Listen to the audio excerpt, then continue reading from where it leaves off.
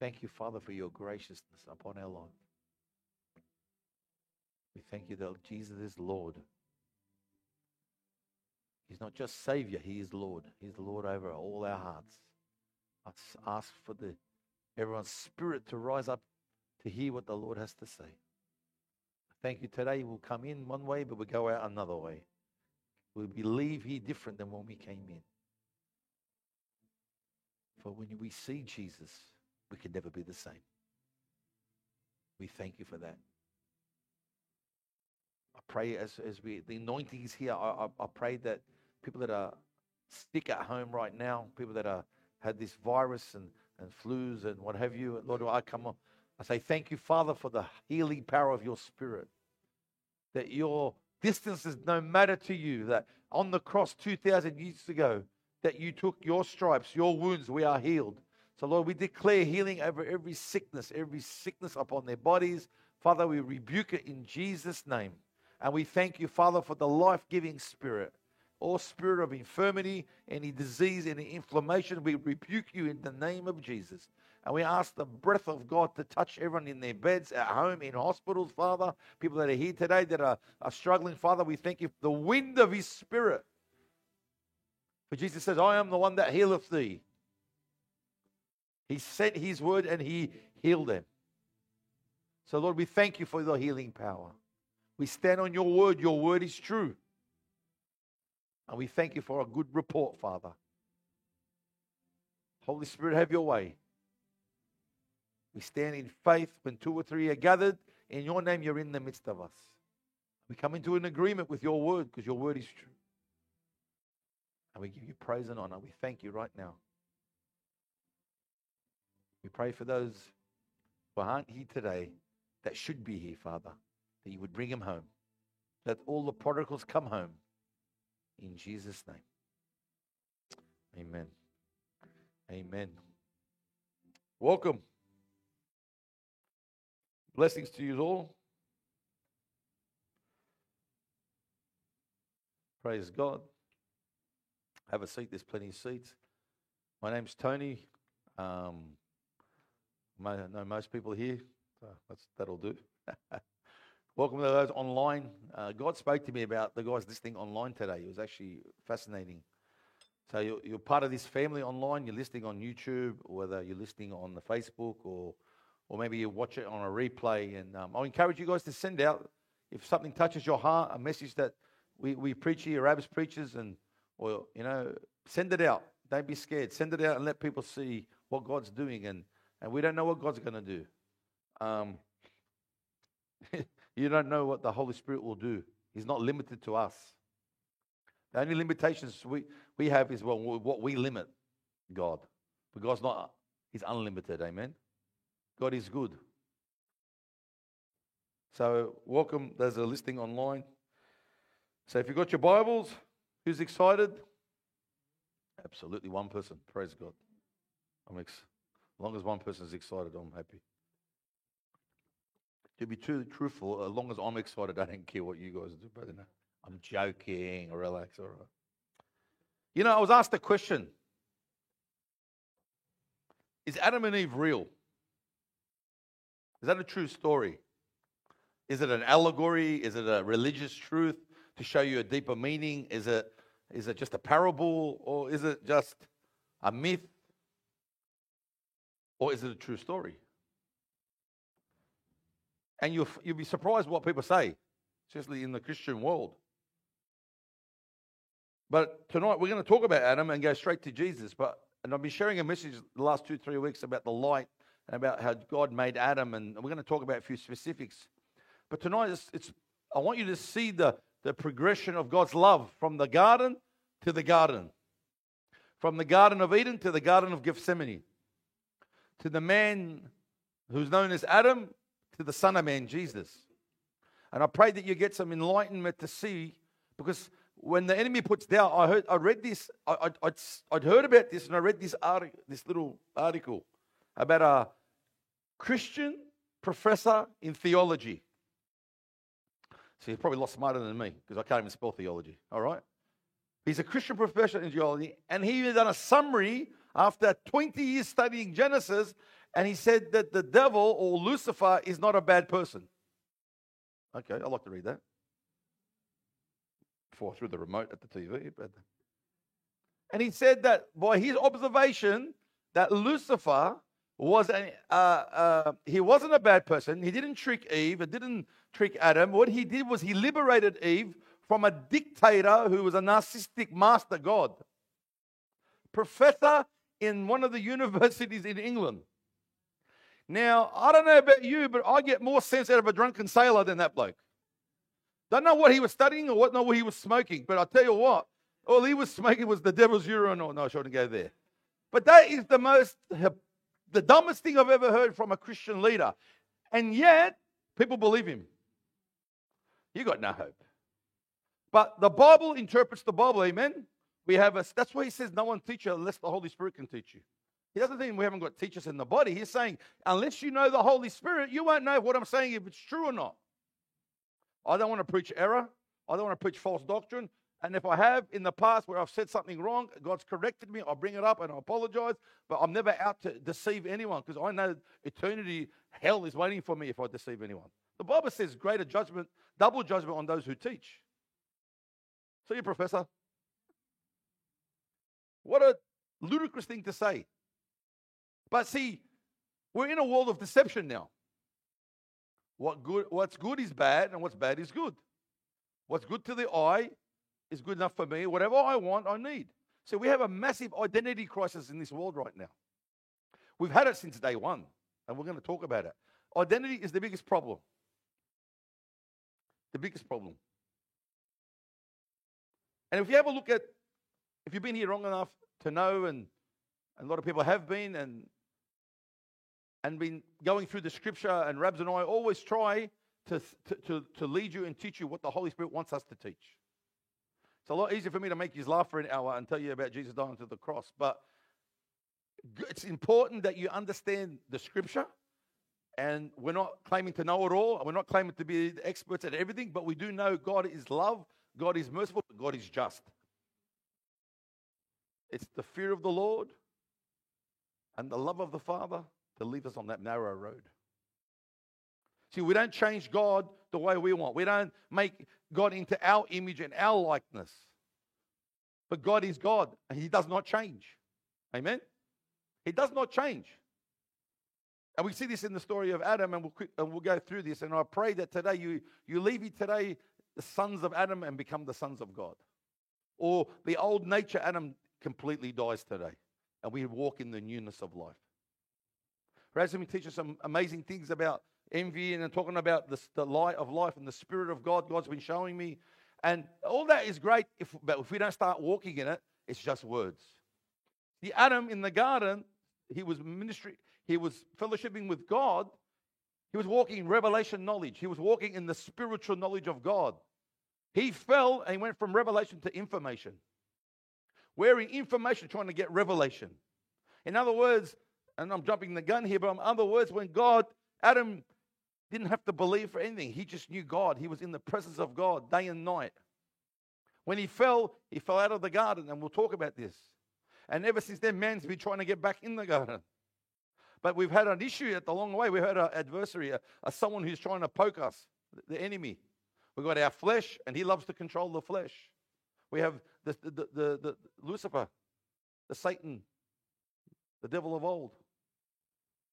But I'm afraid that some people are blaming him for everything, and he is to blame, but we have to take responsibility for our life. See, I can point the finger at the devil 24/7, and God says, but what about you? See, I've given you the words. Deuteronomy says, I've put before you blessings and curses, life and death. And then God makes it easy. He says, now choose life. He made it very easy. He goes, there's blessings and there's curses. There's life and there's death. Choose life. What do? We choose death. So we need to know why. The identity crisis in the world right now is in every area of your life. Any need that you need today is because of your identity. See, everything you lack today, whether you think you need a better job, a better husband, or a better wife, or new kids, or a new car, it all stems out of the lack of the love of the Father. It's the God factor that's missing in your life. Every person in this world, whether they're saved or not saved, whether they believe in God or don't believe in God, have a missing element. It's the God factor. They're searching for it. They just don't know it yet. Because if God created you, then God knows what's missing in you. If you create something, then the creator has left something out or has moved away, then that person will never be fulfilled till he finds his creator. Until you belong, you'll never become. You can play around the edges, you can get religious, but you'll never have no favor. You'll have no power. The Bible says that he who comes to me, I'll never put to shame. If we come to Jesus, he will enlighten us, empower us, and take us to places we never dreamed. Who wants that? So who wants to shake off the old and go into the new? Who's sick of old religion, old tradition, all that? Tradition in itself is not bad. Where we've come from is not bad. But if it's bind us there and we're bound there and we stay there, we never see the future.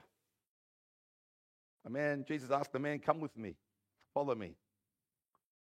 And the man says, let me bury my father. And Jesus said, let the dead bury the dead. Someone said, that's a bit harsh. When someone dies, you have to bury him. He's his father. Listen to me. He asked him to come and follow him. The demon-possessed guy in the cemetery who was breaking chains and who was full of demons, and Jesus healed him, he never asked him to follow him. He says, go back and tell them what God's done for you. But he asked another man, follow me. And he says, let me bury my father. Hello, dopey. Jesus, the giver of life, is standing there. He says, let the dead bury the dead. You know what he was saying? You're just as dead as the dead because I'm standing here. You never asked me to go and heal him, lift him out from the grave. Jesus walked past funerals. They get out. He's let the dead bury the dead. Mary goes to the tomb and says, what do you look for the living among the dead for? He's risen. Listen, we serve a living Christ, not a dead Christ. And his gifts are for us. His power is for us. His prophetic word is for us. Salvation is for us. The kingdom of heaven has come down. Just like I said, our Father, let your kingdom come. Let your will be done on earth as it is in heaven. What are you waiting to go to a destination? Or we're doing here? The kingdom of God is within you. It comes out of sonship. When I say sonship, I'm going to explain it tonight. It doesn't mean male. It means not a gender. It's a position. You know that Adam, I'm jumping the gun.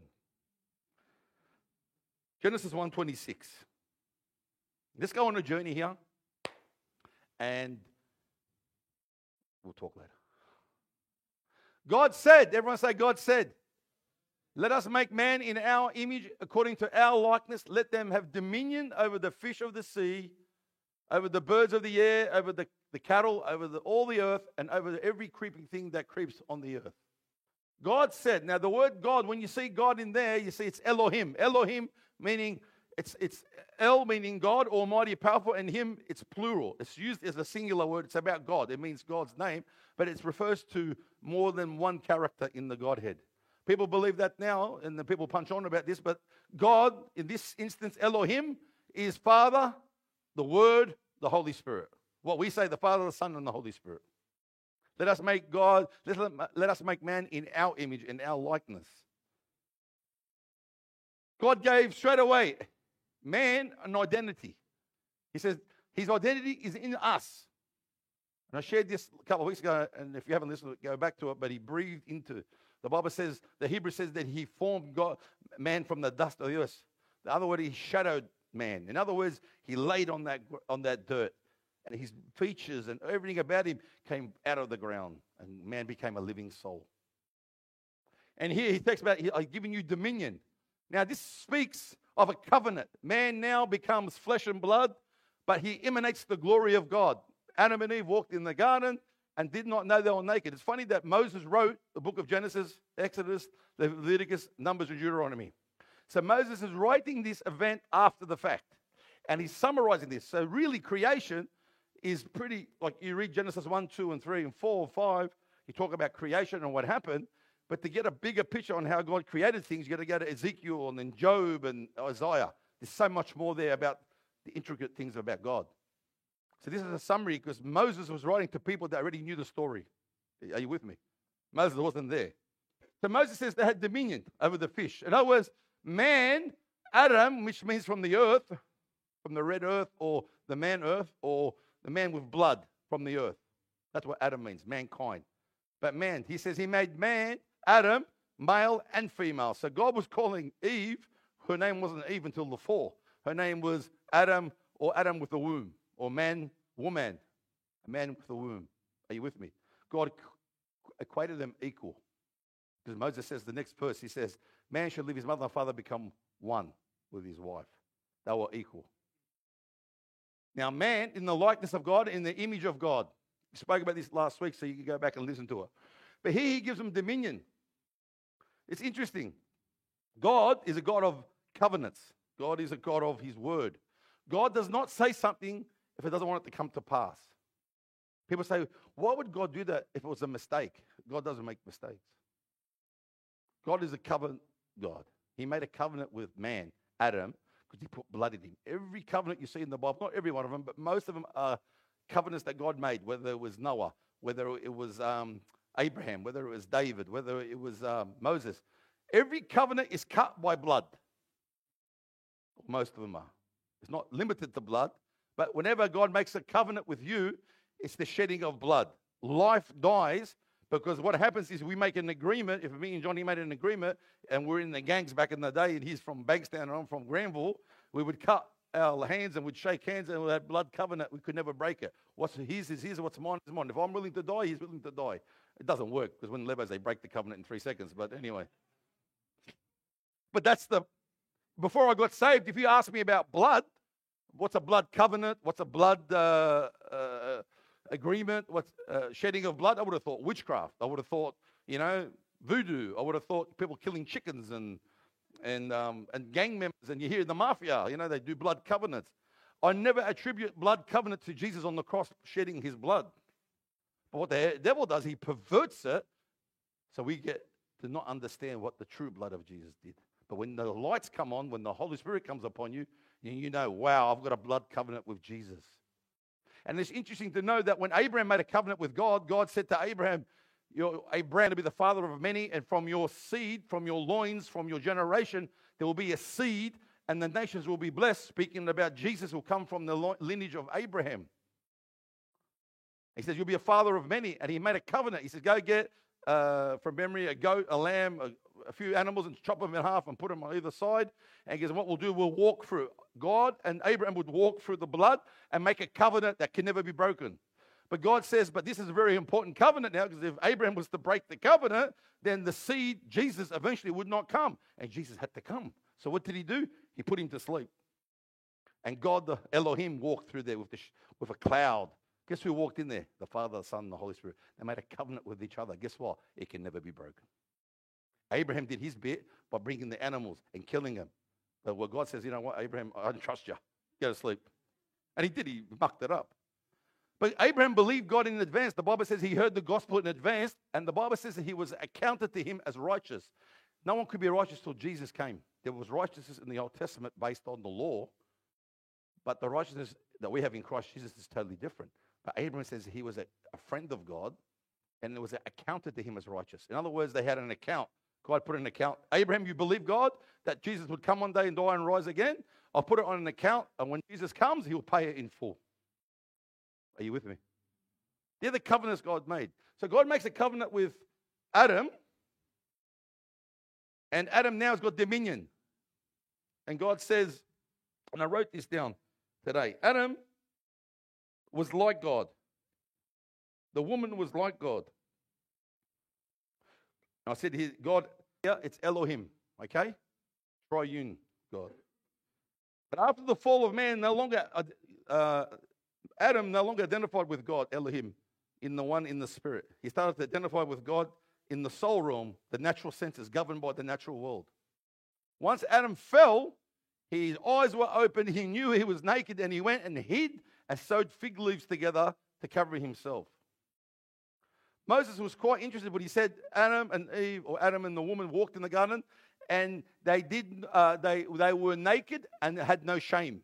What would you add that if he wasn't reporting it from after the fact? Moses wrote it was after the fact. See, Adam and Eve, or the woman, walked in the garden freely. Why?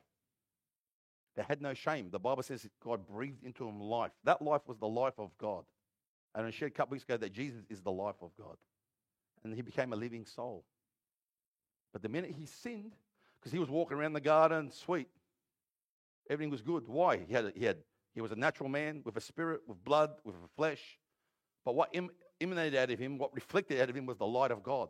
So he was covered in the glory of God. But the minute he sinned, the light went out.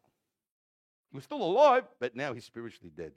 The light went out, and yes, he saw himself in his then shame. He knows good and evil. I used to often think to myself, why is it so wrong for them to eat from the knowledge of good and evil when they know good and evil? What's wrong with that? If Adam eats from that tree, he'll know good from evil. The problem with that is that he didn't know right from wrong or good and evil. He just knew God. God wanted him to be like him in his nature. He didn't have to know right from wrong. And the enemy comes, the serpent, the snake, Lucifer comes and he tricks him and says, what tree you're not meant to eat from? So that one there. Because if we eat it, we'll die. You won't die. You'll be like God, knowing good from evil. But they're already like God. So Eve thinks to herself, God's holding out on us. And the Bible says it looked good to the eyes and pleasant to eat. Well, that's why we walk by faith and not by sight. Adam didn't have to walk by faith. He just had to walk in the garden. He had everything for him. The only thing he had to believe for is that tree. Don't touch that because God said it will die. God made a covenant with Adam. He made him a son. He gave him authority. If you ever look there, only the father or a king gives a dominion. When you talk about dominion, that's a throne. A king gives dominion. Here, you can take this block of land and this city and you look after it. He gives them dominion. God made a covenant with Abraham as a son. He put his blood in him. He put his spirit in him. He put his life in him like a father and a son. He loved him. The Bible says they walked in the cool of the day together. And I wrote this down here. When Adam sinned, he hid from the Father. See, the Bible says when Adam ate, his eyes were open, not when Eve ate. When Eve ate, and then you read through the scripture, it says Eve was deceived, but Adam sinned. So Eve, or the woman, ate. Nothing happened. And then Adam looked and said, well, so much for dying. She's here, take and eat. So every time my wife says, come and eat, I go, no way. I know what happened. I'm joking. Are you sure we can eat from that? But the minute he ate, because the responsibility was on his shoulders, and then his eyes were open. I guarantee you, if Eve ate, and then Adam said, hey, stop right there, you get out, kicked him out of the garden, and ran straight to the Father, he would have forgiven him. Adam's the type of the bridegroom. Eve is the type of the bride. She came from him, he's his helpmate, his bride. Yeah? Because he failed, guess what? Jesus had to come as the bridegroom. He had to come many years later to restore the bride who sinned, the church, us, to restore us back to him. What a picture. And it's interesting to know that I wrote this down. I never write, but I typed. And it says this. While he walked in the garden with God, he walked in the glory of God that emanated and reflected God from the inside out. He operated from the mind and the heart and the will of God. He had the authority of God. He had dominion over all creation. He even named all the animals. He fellowshiped with God Elohim in the cool of the day. As he was living out of his spirit man, he wasn't subject to the creation or the natural laws as long as he walked in obedience. So God says, look after it, tend to it. He gave him something to do, protect it, watch over it, it's yours. And he didn't. The enemy shouldn't have got that close to them to even be talking to them if he did his job. So I often say that it wasn't what Adam did that caused sin. It was what Adam didn't do. He didn't rise up to be the man of God he had to be and stand in the gap. He let him come in. Once he's in the door, it's over. The Bible says what Rebs is saying, a little leaven corrupts the whole batch. You open the door to the enemy, he takes the whole lot. So Adam now is out. But when Adam was in the spirit, he wasn't subject to the natural laws. Now, if you have a look, and I'm not going to get into it too much, but it was very interesting to me that when God created the heavens and the earth, it was good. God created the waters, it was good. God created the birds, it created everything, it was good. But when he got to the sixth day, God created man, it was very good. He loved it. Elohim created everything. The Father, the Word, and the Spirit created everything. The next verse, he says, now on the seventh day, Elohim rested. as if God needs a rest. But the rest wasn't that he was tired. The rest was a peace, that he was happy about what he did. It's a finished work. Man's first day on earth was God's rest day. So man's first day was they were in rest. And they look back and they see what God did and go, it was good. Isn't that a picture of the cross? Jesus did it all, and we rest in the finished work of the cross. Tonight, if you're not in rest, you don't know the cross. Are you with me? So now Adam, man's first day. After that, you're reading the Bible. If you open up your Bibles, if you've got your Bibles, look at it. No longer it says God. It says Lord God, Lord God, Lord God. And now in English, it doesn't mean nothing to us, but in Hebrew, Elohim means the plural, Father, Son, Holy Spirit. But Lord God means Yahweh or Yahweh Elohim, which means the governmental part of God, where sowing and reaping, harvest time and rain, all that sort of stuff that happens on the earth. That's when the Bible says, whatever a man sows, he will reap. Everyone uses that just for giving, but you know what? You can sow seeds as a believer, speaking in tongues, prophesying, casting out devils, doing somersaults with angels, whatever you want. But if I'm sowing seeds of discord, I'm going to get a harvest one day. Everything is seed and harvest time on this earth. That's the structure of God. People call it karma, but if you believe in karma, you're going to hell. Now, truly, if you believe in karma, what goes around comes around, then we've all broken God's laws, we're all going to hell. But thank God for the blood of Jesus, eh? But that structure, the governmental part of God, the system, how it all works. Lucifer, Rab said this, was awesome. He said that Satan, why they depict Lucifer as a snake is a snake never closes its eyes. It's always watching. Well, Lucifer walked in the fiery stones with God. He was called the morning star. He'd come up in and out like a cherubim. He would see the things that God created. And you can read it in Ezekiel. I don't want to go through it because I wrote it down, but we're not going to read it because it's amazing. But he saw the hand of God, how he made the stars and how he did it all out of his hands. He saw Lucifer would come in and out. Gabriel would come in and out. Michael would go in. And they saw all these things. Gabriel they reckon, is the angel over the word. And Michael is the angel over war, spiritual war. And Lucifer was the angel of light. He's called Lucifer, means the light bearer. And the pipes, he had wings in him. He would sing, he would worship. That's why the music world is corrupted by Lucifer himself. Because he was the worshiper in heaven.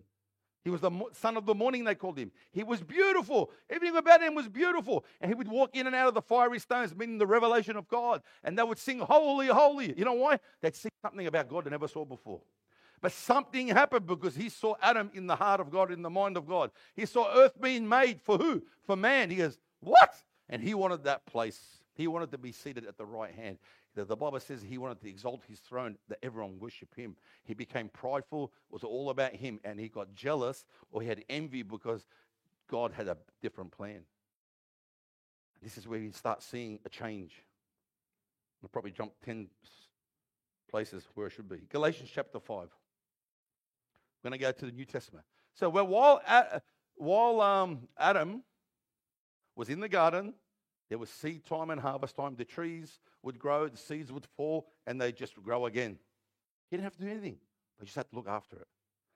Galatians says, but if you are led by the Spirit, you are not under the law. This is talking about the law of Moses. But think of it this way. Adam was in the garden. He wasn't from the tree of knowledge of good and evil. He was in that system, but he knew God. He was reflecting God. He wasn't subject to any laws until he sinned.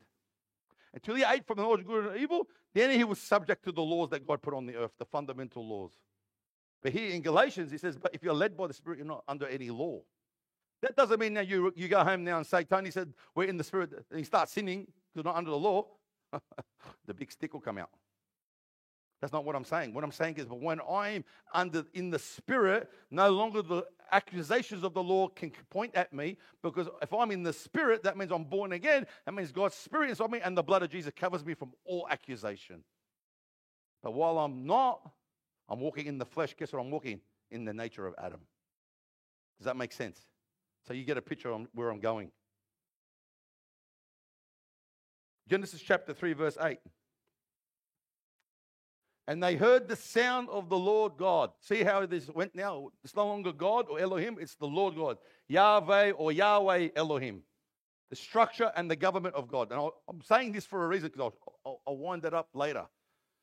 And walking in the garden in the cool of the day, and Adam and his wife hid themselves from the presence of the Lord God among the trees of the garden.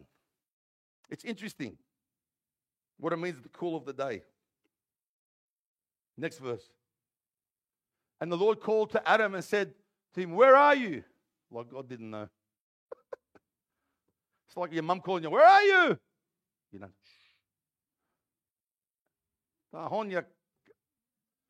and then you hear the whoosh, I go, well, I'm here. Or the thong goes through the roof. My mum had a boomerang thong, honestly. If I'm around the corner, she'd throw it and it hit me in the back of the head. So he said, I heard your voice in the garden and I was afraid because I was naked and I hid myself. Next verse. And he said, who told you were naked? Have you eaten from the tree of which I command you not to eat? You should not eat from? The cool of the day. Do you think it was hot in Eden? Was it really hot and they got cool so God came? The cool of the day speaks of a gentle breeze. It speaks of the presence of God. It speaks that Adam was supposed to be doing his job. And then in the cool of the day, or in the spirit realm, the Bible says the breath of God, the ruha, it means spirit, it means wind, and it means breath. And the presence of God, the breeze of God came, and Adam would come into fellowship with the Father. But all of a sudden, can we go back to the beginning of that scripture? Look at this. In the cool of the day speaks of a peaceful, when you hear of the cool of the day, the breeze of the day, it's the twilight of the day, it's peaceful. But all of a sudden now, this peaceful is gone. Adam has just sinned. Creation itself started to groan. And look what he says. He says, I heard the sound of the Lord God. And the Bible says in Job, when he talks about the sound of God, it was a whirlwind. Moses talks about it, thunder. All of a sudden, Adam heard something he never heard before. It was thunder and lightning, or whatever he heard, he ran because something had changed. And God says, where are you, Adam? You know what he was saying? I don't know where you are. Are you hiding? Or was he saying, where are you, Adam? Because that's not the Adam I created. Something's changed. That's when they see Jesus, they said, who are you? He says, I am. And they all fell over, the guards. When you know who you are, the power of God can work through you. Adam forgot who he was. He lost his identity. And mankind's been trying to find their identity ever since. And here, the cool of the day no longer was a peaceful thing. He was hid. But it's something you need to understand, that Lucifer, the fallen angel, he studies all this. And I was going to read this Isaiah 40. Let's read it. I already spoke it, but let's read it. Isaiah 14:12 says, how you have fallen from heaven, O Lucifer, the son of the morning. How you are cut down to the ground. You have weakened the nations. For you have said in your heart, I will ascend into heaven. I will exalt my throne above the stars of God. The stars represent angels. So he wanted to go above God, above all the angels, and be worshipped. I will also sit on the mountain of the congregation on the farthest side of the north. I will ascend above the heights of the clouds, and I'll be like the Most High. Yet you shall be brought down to Sheol, to the lowest depths of the pit. Those who see you will gaze at you and consider you, saying, is that the man who made the earth tremble, who shook the kingdoms? We give too much authority to the devil. Because one day we're going to stand with Jesus and look down and say, was that him that just caused all this havoc on the world? See, Lucifer here wanted to raise his kingdom above God's kingdom. See, Adam was in the east of the garden. He wanted to lift his throne above the north in the congregation where all the angels were worshiping God. He thought he could. How dumb can you get and breathe? How dumb can you get and start a revolution in heaven and think that you're going to be God? God kicked him out. Kicked him out of heaven, him and the third of the angels. But see, this Lucifer was watching. As I said to you, he was going in and out of God, in and out of the fire. He knows everything, how it works. That's why he's legalistic. That's why he knows Scripture. He's perverted Scripture, but he knows Scripture. He knows how everything works. He knows if I can get you to do this and sow this seed and speak this wrong. He knows that the fundamental laws, he knows how to get you. As Rab said, he watches. He's been watching mankind for years. But you know he's defeated. Hello, your enemy is being defeated. Enemy's been defeated. You're not very excited. Is there any Luciferians in this room? He's been defeated. Jesus said this about Satan. He is the liar and the father of lies. He comes to steal, kill, and destroy. What does he steal? He steals the truth, the word, God's reality out of your life, your identity. He kills the life of God in you. When he can take the word off you, or twist the word on you or pervert the word on you, you don't know who you are anymore. Guess what? He's got you. And you wonder why my life is crap. Because you've allowed him to snatch the word off you. Or you've just not taken the word. He thinks that's easy. And then here it says it comes to kill your life, the life of God in you, and destroy. He destroys your fellowship, your walk, and your identity. See, all he wants to be is worshipped. Now, he doesn't just want us to sing for him. He wants us to obey his every command, just like we would do for God. He wants your worship. He tries to do everything. See, a covenant is very important. That's why a lot of witchcraft is stooped in covenants. You go and speak to some people that do certain covenants. They're bound by that covenant. It's very powerful, even on the wrong side. And the only way you can break this covenant is renouncing it and the blood of Jesus. Blood for blood, life for life. He wanted to be like God. He wanted Adam's throne. He hated Adam that much because you know how much God loved him. You know how much God loves you? We don't understand how much the Father loves us. We really don't. If we understand how much He loves us, our life would change overnight. But there's a blockage. There's different things in our life. That's why we chip away at you every week. And, you know, that's why we're on about fasting and prayer. And that's not the victory. The victory is Calvary. But if I'm sitting here saying victory is Calvary, I do nothing. I don't read the Word. I don't fast. How am I going to get that reality into my spirit to kill the flesh? How? I'm lying to myself. See, our victory is in the cross. Amen? Can anyone say amen? It's the blood of Jesus that sanctifies and sets us free. Amen? Yeah, but how do we make that reality on this earth if we don't put the flesh to death? That's what we're trying to say here. That God the Father loved Adam so much, but he had to do something. He had to take him out of the garden because he hated him? No. He had to protect him from the tree of life. If they had eaten the tree of life, they'd stay in that sinful state forever, no salvation. The Bible says he put a sword, an angel of a sword, to protect the tree of the way back to the... He's saying, I'm putting an angel here. You can't eat from this now, but one day you will. The sword represents the word of God. He used to throw this sword every which way. What did the Bible say? I am the way. I am the truth. I am the life. No one comes to the Father except through me.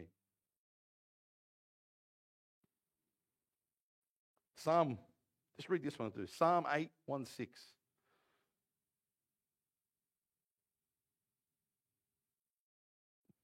O Lord, O Lord. Now, O Lord meaning Yahweh, our Lord. Sorry, O Lord, our Lord meaning Master. How excellent is your name in all the earth, who you have set your glory above the heavens. Out of the mouth of babes and nursing infants, you have ordained strength because of your enemies, that you may silence the enemy and the avenger. When I consider that your heavens, the work of your fingers, the moon, the stars, which I have ordained, you have ordained. What is man that you are mindful of him, and the Son of Man that you visit him? For you have made him a little lower than the angels, and you have crowned him with glory and honor. You have made him to have dominion over all the works of your hands. You have put all things under his feet. Who is man that you're mindful of man? The Son of Man that you care for. The Bible says here, it says you made him a little lower than angels. You know in the Hebrew it says, you made him a little lower than Elohim. People debate whether it's angel or God. But I guarantee you it's God. Because Adam, if this is referring to Adam, Adam was made in God's image and likeness. No angel has ever been made in God's image and likeness. If it's referring to Jesus, which I believe it is, Son of Man, talking about Adam to Jesus. But here it says here, oh, he's gone. Hello. Can you go back? Oh, no, can we go back? I want to show you something. Keep going. You've crowned him with glory and honor. Isn't that what he did to Adam? He's walking in the glory of God. He crowned him like a king. He had a throne, Adam. He was in covenant with God the Father. Yeah? Keep going. What is man that you are mindful of him, and the Son of Man that you visit him? What did God do in the cool of the garden? He visits him. I want to show you something here. I never saw this till this morning. Hebrews chapter 2, verse 9. Hebrews chapter 2, verse 5. Sorry.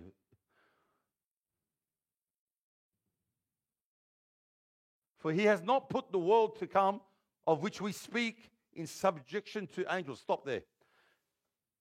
The writer of Hebrews is talking about what Jesus has done, the premise of Jesus, yeah? And the world that's coming, the world that he saved on earth, and what's coming, the kingdom. Are you with me? And he's saying that, and he's going here saying, for he has not put the world to come in the hands of angels. They're not going to be ruled by angels. The Bible says angels are ministering spirits. We rule over them. Are you with me? Read through the whole scripture. We rule over angels. Angels are ministering spirits. They minister with us. But here, he's saying that it's not this world to come. It's not for them. Go to the next one. But the one testified in a certain place. But one testified in a certain place. If you read it in context, there was one angel that was complaining. And he testified in a certain place. It could be in the courts of heaven. It could have been before God. We just read what he was doing earlier, right? Look what he says here. But one testified, complained, and brought his complaint to God in the survey, saying, what is man that you're mindful of him? The Son of Man that you take care of him now. See, in Psalms, you visit him, but now you take care of him. One speaking about Adam in the garden, and then Lucifer was so upset, he wanted his throne. He wanted to be in the right hand. He wanted to be seated at the heavenly places. But then he fell, tricked him, fell out of heaven, tricked Adam. He fell out of heaven, out of the garden. Then Jesus comes along. Guess what? This is the Son of Man, and he's going to take all premise. Look, and you take care of him. Can you see that? That God the Father had it all planned. The devil was coming after the Son of Man, and he thought he had Jesus. Look what he did. He beat Adam, the Son of Man. The devil thought he had Jesus. He understands Scripture. He doesn't understand the mysteries behind Scripture. Because he's perverted now, and his glory has left him. So now he distorts Scripture. He's deceived, and he's the father of lies. He lies to himself. Look what happens here. The devil thought he had Jesus. He thought to himself, I've deceived Adam, the Son of Man, and I'll deceive the second Adam, the last Adam. How many of you know that Jesus, the great I am, the Word that became flesh, the light of life, the Holy One of Israel, was ready for him? Jesus was ready to become sin, become a curse, and be a perfect sacrifice, to go to the cross to complete the works for his Father. It was a different fight now. So Adam lost it. He lost dominion. He lost the crown. He lost the glory. He lost authority. And guess who came and took it back? What does the Bible say? Jesus came as the Son of Man, Adam, and he went to the cross, and the Bible says they killed him. And he thought, it's over, we won. Then he went into the belly of the earth, and what did he do? The Bible says he made a public spectacle of every demon and every devil in hell. He paraded them like he'd done a lap of honor with them, and he said, I've won. And the Bible says he took the keys of death, hell, and the grave, and he brought them back. Keys represents authority, represents ownership, represents a doorway. He took keys of death, hell, and the grave, and he came out of heaven, and they said, hang on, we can't keep this guy down. And he rose from the dead to give us, because if Jesus didn't rise from the dead, we are all pitiful human beings. And what we believe is a waste of time. But the Son of Man, Jesus, took on the devil face to face. The devil's that stupid, he thinks he can beat him. We're that stupid because we think he's won. Or the devil's attacking me. The devil's doing this. And yet you give him any ounce of, you know what? The Bible says be wary of his devices. Watch his strategies. Watch the patterns. But you know what? Why are we watching him so much and not watching what Jesus has done? Are you with me? There's no excuse if you have the Holy Spirit in you. Philippians 2:5-11 says, let this mind be in you, which is also in Christ Jesus, who being in the form of God did not consider it robbery to be equal with God, but made himself of no reputation, taking the form of a bondservant and coming into the likeness of men. And being found in the appearance as a man, he humbled himself and became obedient. That's what Adam didn't do. He wasn't obedient. But Jesus was obedient. But what his obedience was, and obedient to the point of death, even death of the cross. But because he did that, look what God did. Therefore, God also has highly exalted him and given him the name which is above every name. That name of Jesus, that every knee shall bow, and those in heaven, and those on earth, and those under the earth, and every tongue confess that Jesus Christ is Lord, to the glory of the Father in heaven. Amen. He humbled himself, became Adam. But guess what he did? He didn't just defeat the devil on the cross. He did two things. He actually did three things, but two things. He defeated Satan and he killed Adam. He defeated Satan and his works and his power, and he killed the Adam species. So when he went to the grave and rose again, he gave you the ability to be born of his spirit now, born of his nature. He's restoring Adam or mankind back to reality, but this time you've got the Spirit of Christ in you, the hope of glory. He took away and he killed Adam, the species. It died on the cross that day. That's why the Bible says you're a new creation in Christ, or a new species in Christ. No longer you live, but Christ lives in you. Is anyone getting this? I'm excited. He took it upon himself. Why? Because God hated Adam and kicked him out of the garden? Because he loved it. He had a covenant. See, even if Adam broke the covenant, God will never break his covenant with you. Isn't it? And he breaks up the wine. This is the blood of the everlasting covenant that will be shed for you. Everlasting means it's forever. You might walk away from God, but God will never walk away from you. And God is bound by his word. What did we say in Psalms when I first before worship? He exalts his word above his name. His name is above every name. And you have instead Ephesians chapter 2:4. For God, who is rich in mercy, everyone say rich in mercy, because of his great love with which he loved us. He loved us. Even when we were dead in our trespasses, in other words, we're in our sinful state, made us alive together with Christ. By the grace you have been saved, and raised us up together, and made us sit together in heavenly places in Christ Jesus, that in the ages to come he might show the exceeding riches of his grace in his kindness towards us in Christ Jesus. Right now, if you confess Jesus Christ as Lord, and you are repented of your sin, and you're born of his Spirit, guess where your spirit is sitting now? In heavenly places at the right hand of the Father. You are seated where Adam should have been seated.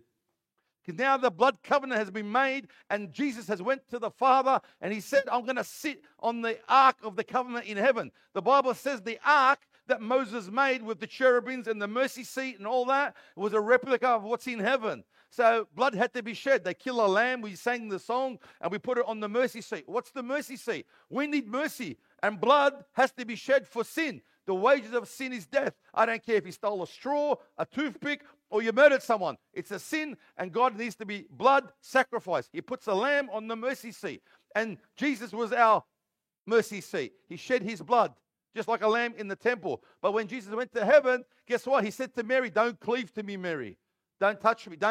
You can't hang on to me. I've not yet ascended to the Father. Why? He had to go and sit on the mercy seat in heaven next to the Father to pay the full price for you and me to enter heaven. But there's no blood in heaven. Yeah, but he shed his blood on earth. And his blood type, as he ascended to the Father, his blood went from red to pure white. And he sat on the seat. The man with blood sat on the seat. He sat on Adam's throne. He sat on the throne that Lucifer wanted. They can't get. And that's why Lucifer said, who is man that you're mindful of man? The Son of Man that you care for him. He was filthy. That God would make a creation like him, and he couldn't be a part of that. Yet Jesus comes and sits. The Bible says, God the Father, the whole angels, and then Jesus sits. Sitting on the mercy seat. Under the mercy seat in the Ark of the Covenant, what's in there? Who remembers what's in there? There's the manna. There's Aaron's rod that budded with dead. What else is in there? 10 Commandments. What do the 10 Commandments do when you look at them? If you look at the 10 Commandments, doesn't that judge you? Who here can keep all the law? Who here can keep all the 10 Commandments? The Bible says the law brings a curse.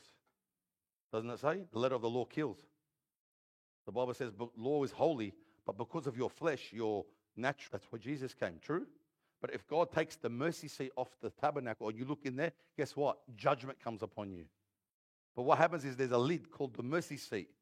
and it's seated, and only blood can cover sin. So who sat on there? Jesus.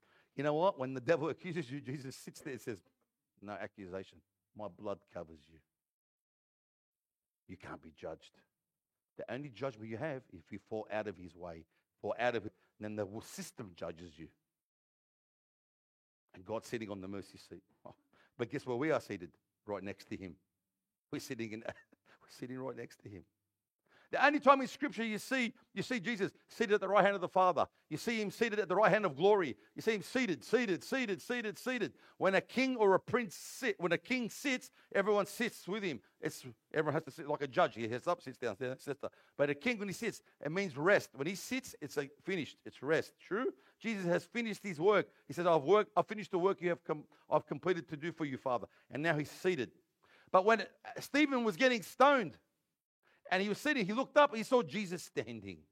Because you know what he was standing for? He was standing to take the prayers that he said, Father, don't hold this sin against them. And guess who was standing there with the clothes of the people stoning him? The Apostle Saul, who ended up being the Apostle Paul. Jesus took that prayer of Stephen and grabbed it. Whatever you bind on earth will be bound in heaven. Whatever you loose on earth will loose prayers. And not long after that, Saul's going to lock up more Christians, and Jesus appears in a white light and knocks him on his horse, sends him blind. He gets prayed on. The scales come off his eyes, and he wrote most of the New Testament. How good is that? He stood. The Bible says in Isaiah 53, he who makes intercession for us. When you pray, guess who's making intercession for you? The one seated on the mercy seat. Because his blood cries out. That's a beautiful picture. And Adam now is dead. But Jesus is alive. Can someone say amen? And for those who don't believe still that Adam and Eve is not true, the Bible says it. Well, that's Old Testament. Okay. Jesus mentioned Abel's blood. Yeah, but that's just a metaphor. Okay. Paul says this, 1 Corinthians chapter 15. And so it is written, the first man, Adam, became a living being. The last man became a life-giving spirit. So is Paul still talking about myths?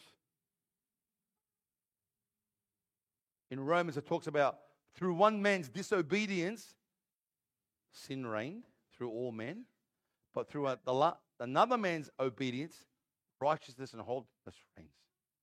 Who was that one man? Would you honestly believe? Use online, listen to me. Would you honestly believe that Jesus of Nazareth, the Son of God, God sent his Son through a virgin birth, put him on this earth to go and be whipped and bashed by his creation and die on a cross and rise again for a myth? Do you believe that? If it was a myth, then God would have sorted it out. But it's not a myth. Mankind is evil at heart. But if it wasn't for Jesus, if it wasn't for his blood, wasn't for his life, we'd be still there in the grave. We'd be dead. We're alive, but we're dead. But Jesus came along as a man, the Son of Man, the Son of Man. The Son of God became the Son of Man, so the sons of men can become the children of God. That's enough to rejoice there. What wouldn't you give Jesus now? What part of your life wouldn't you give Jesus now? Because you'd be given it all.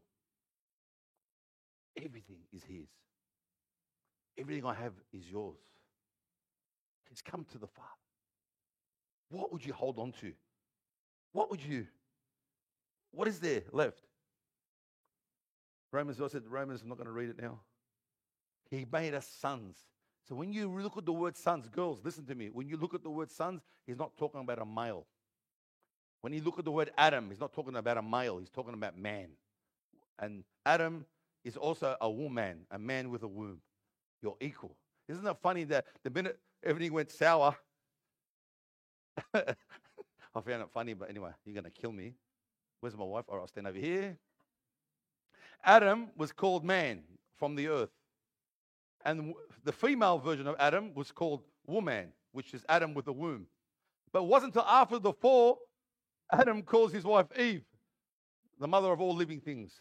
Because everything was cursed by then. So everything that comes out is cursed. Scumbag, you know.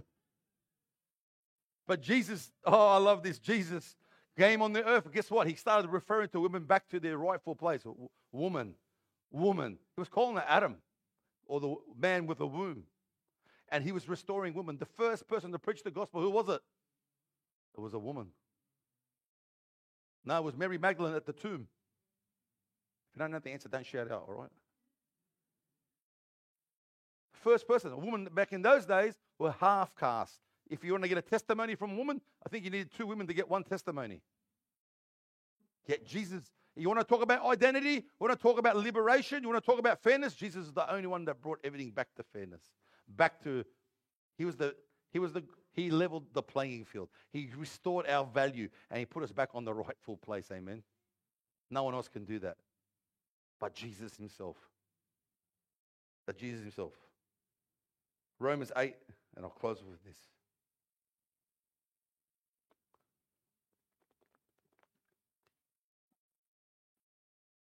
Romans 8:14. For as many are led by the Spirit of God, these are the sons of God. Now, what did we say? Go back one. Sons, not referring to male, referring to mankind. Are you with me? There are places there where it talks about sons, and there's places that talks about daughters. I'm not saying that. He who are led by the Spirit, those are the children or the sons of God. For you did not receive the spirit of bondage again to fear, but you received the spirit of adoption, by whom we cry out, Abba, Father. That becomes personal now. Adam got alienated from God, but God the Father still loved him. And God put into place, the Bible says the lamb was slain before the foundation of the world. God already had a plan to save us. And then when Jesus came out at the appointed time, he brought us the spirit of adoption, where we call out Daddy, Father, Abba, the one that birthed everything to existence, the one that you care for me. Next verse. The Spirit himself bears witness with our spirit that we are children of God. You know, the Spirit himself bears a witness with our spirit. Talking about the Holy Spirit, and that's talking about our spirit. You know, in the garden, Adam did not have any problems believing that he was a child of God, because he was in the Spirit, and his spirit bears a witness with God's Spirit. It wasn't until he sinned and disobeyed, and he realized, oh, I'm naked, oh. And here he's saying that now Jesus has restored us back. And he said our spirit, his spirit himself bears witness with our spirit that we are children of God. Next verse. And if we're children, then we're heirs. And if we're heirs of God and joint heirs with Christ, if indeed we suffer with him, that we may also be glorified with him. Hallelujah.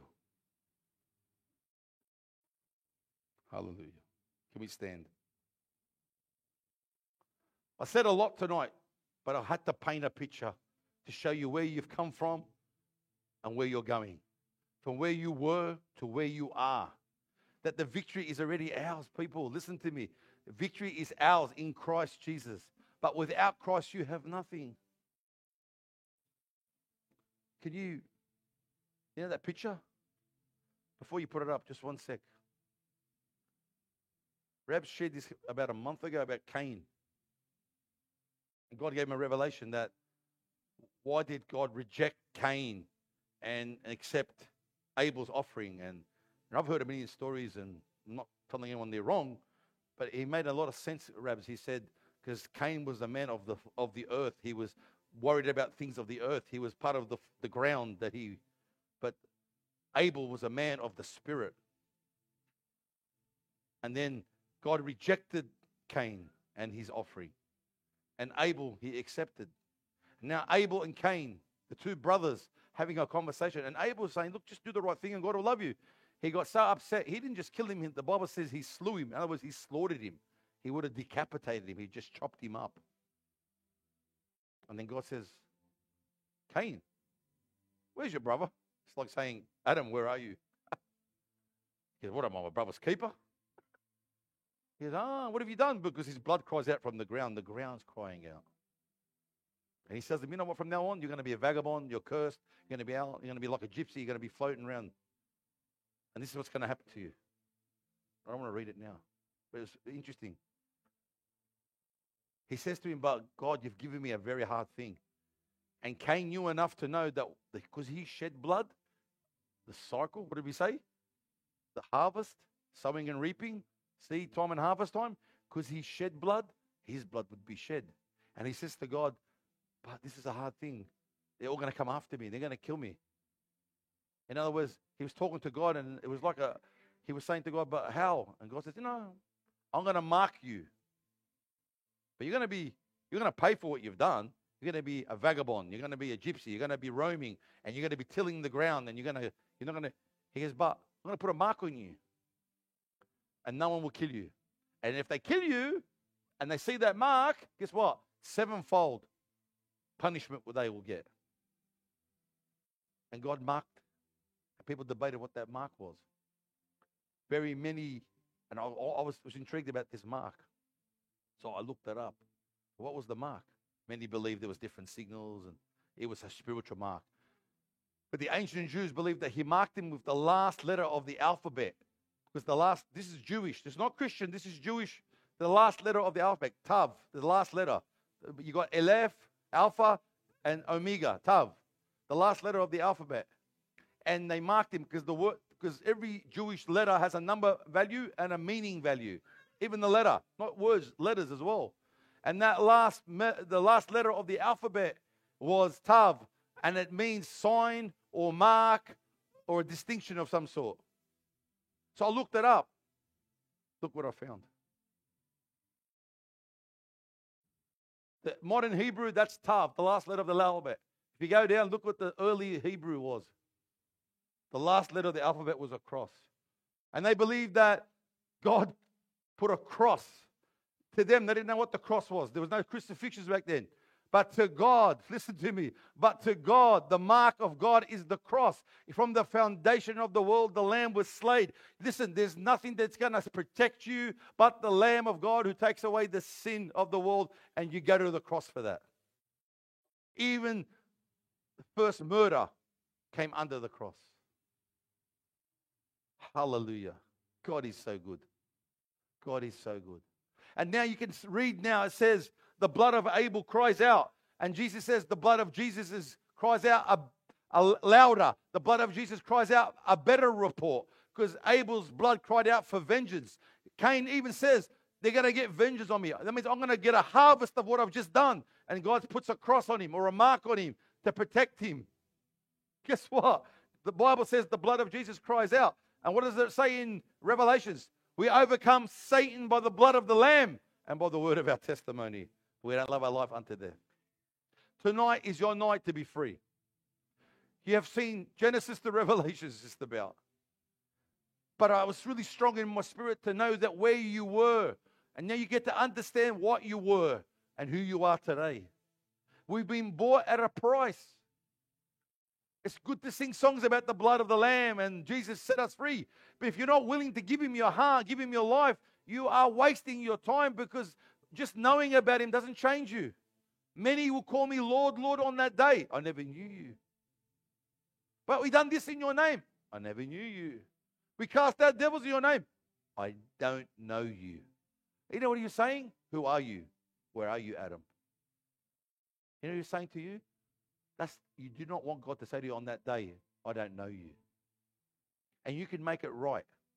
You can get to know him. Get to know him by his word and by his spirit. Don't gleam around the edges. Come straight into the middle. Because the Bible says that he'll never reject you, man. He'll never leave you nor forsake you. He'll never take away what's rightfully yours. He redeems us. You know what? Adam lost the garden. But Jesus got the whole world. He gives us back more than we lost.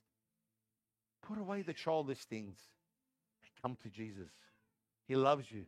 I'm telling you, 20 years. I've been serving the Lord for 20 years this year, 20 years this September. 20 years. Has it been easy? No. But it's been glorious. Has it been tough? Of course it is. But it's been glorious. I stand here before you, a humbled man, but a man that is in love with life, in love with Jesus. And we're in love with you. If you want to know our heartbeat, you want to know Rab's heartbeat, Rita's heartbeat, my wife's heartbeat, is to have a people that are strong in the things of God, that love one another and go into the lost and bring them home. That's our heart. That's our heart.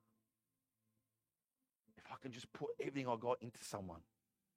But what I've got is not that special. It's what Jesus has got for you. We will do everything in our power to give you what God wants you to give. God commands us to look after the sheep, look after each other. But God is a greater God. God is the one that will fill you with greater things. I stand here before you as a brother and a sister. Brother. And you're my sister. But I stand here before you as, no, I'm equal with you. Because God loves you as much as he loves me. But I need you to understand something. The road we're on is going to be tough. Things are getting darker. God's strengthening us because he said, take heed, I have overcome the world.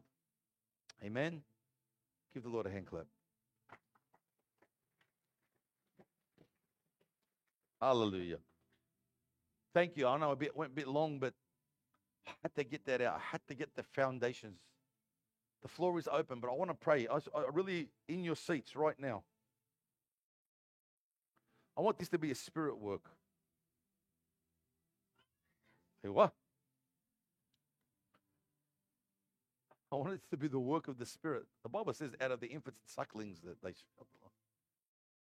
I want this to be a spirit work. I don't want it to be like a magic wand work where you feel and go home. I want it to be a deep calling onto the deep work here tonight. I don't want you to come up for prayer because you feel like just a nice little rub on the shoulder. I'm happy not for you to come out at all and just stay in your seat, but reach out and touch God. So everyone close your eyes right now. Because I can see the Holy Spirit flowing in this room right now. I can see the Lord doing something in people's hearts right now. At the end of the day, what are we here for? We're here to know God and to enjoy God. To know the Father and enjoy the Father. To love God as he loves us. To ask yourself a question. If you're in the same spot after a year or 2 or 5 or 10, you have to ask yourself, who's the problem? Because it's not God. But it's the work of the Spirit. My spirit testifies to what I know and what I believe. To know God and to enjoy God. The Bible says that to know God is experiential. In other words, there's an experience that goes with it. So if you don't know Jesus Christ as your Lord and Savior, that you've dabbled with church, that you've been to Bible studies, but you don't know him as Lord and Savior. You've encountered him once or twice, or maybe you've walked away, but you don't know him right now. You feel like you're alienated from him. I'm praying for you right now. I'm going to pray for you to go back to your first love.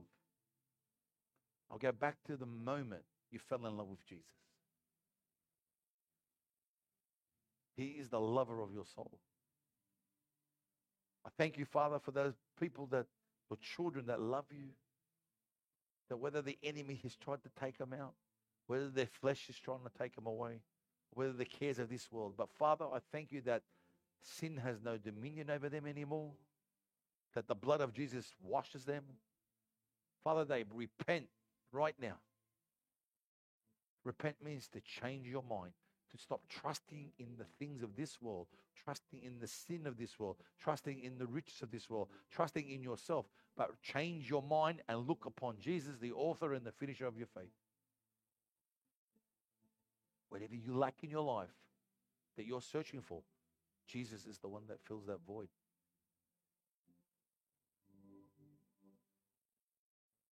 He's the lover of your soul. God will restore all things.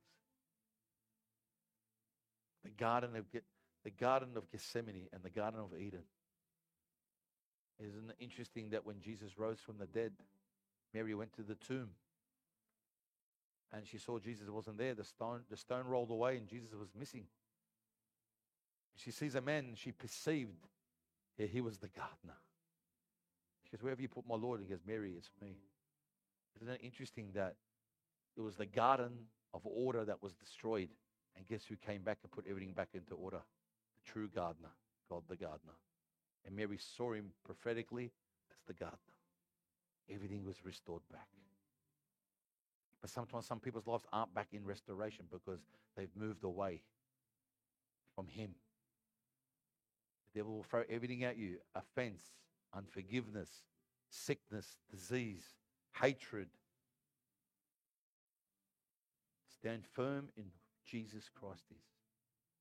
So I pray, Father, you are the true gardener. You restore all things. You replenish us. Your Spirit is amongst us, in us and through us. I pray, Father, that these words do not fall on hard ground. The fowls of the air do not steal them, but they sit in our spirit and let us know that how much you love us. For the foundation of the world, the Lamb was slain. Before we were even created, God gave us a way out. So, Father, I thank you for your word tonight. I exalt you above all things. I thank you, Father, for your Spirit. You're touching your people right now as they sit. You move away from religion into relationship. I thank you, Father, that we stand as sons and daughters. You're seated in heavenly places with you. Pray the Father's love upon everybody. Let it be tangible tonight. I thank you for that in Jesus' name. Thank you, Father. Amen. Amen. Bless you guys. If you want prayer, we're here. If you want a fellowship, guys, outside, you can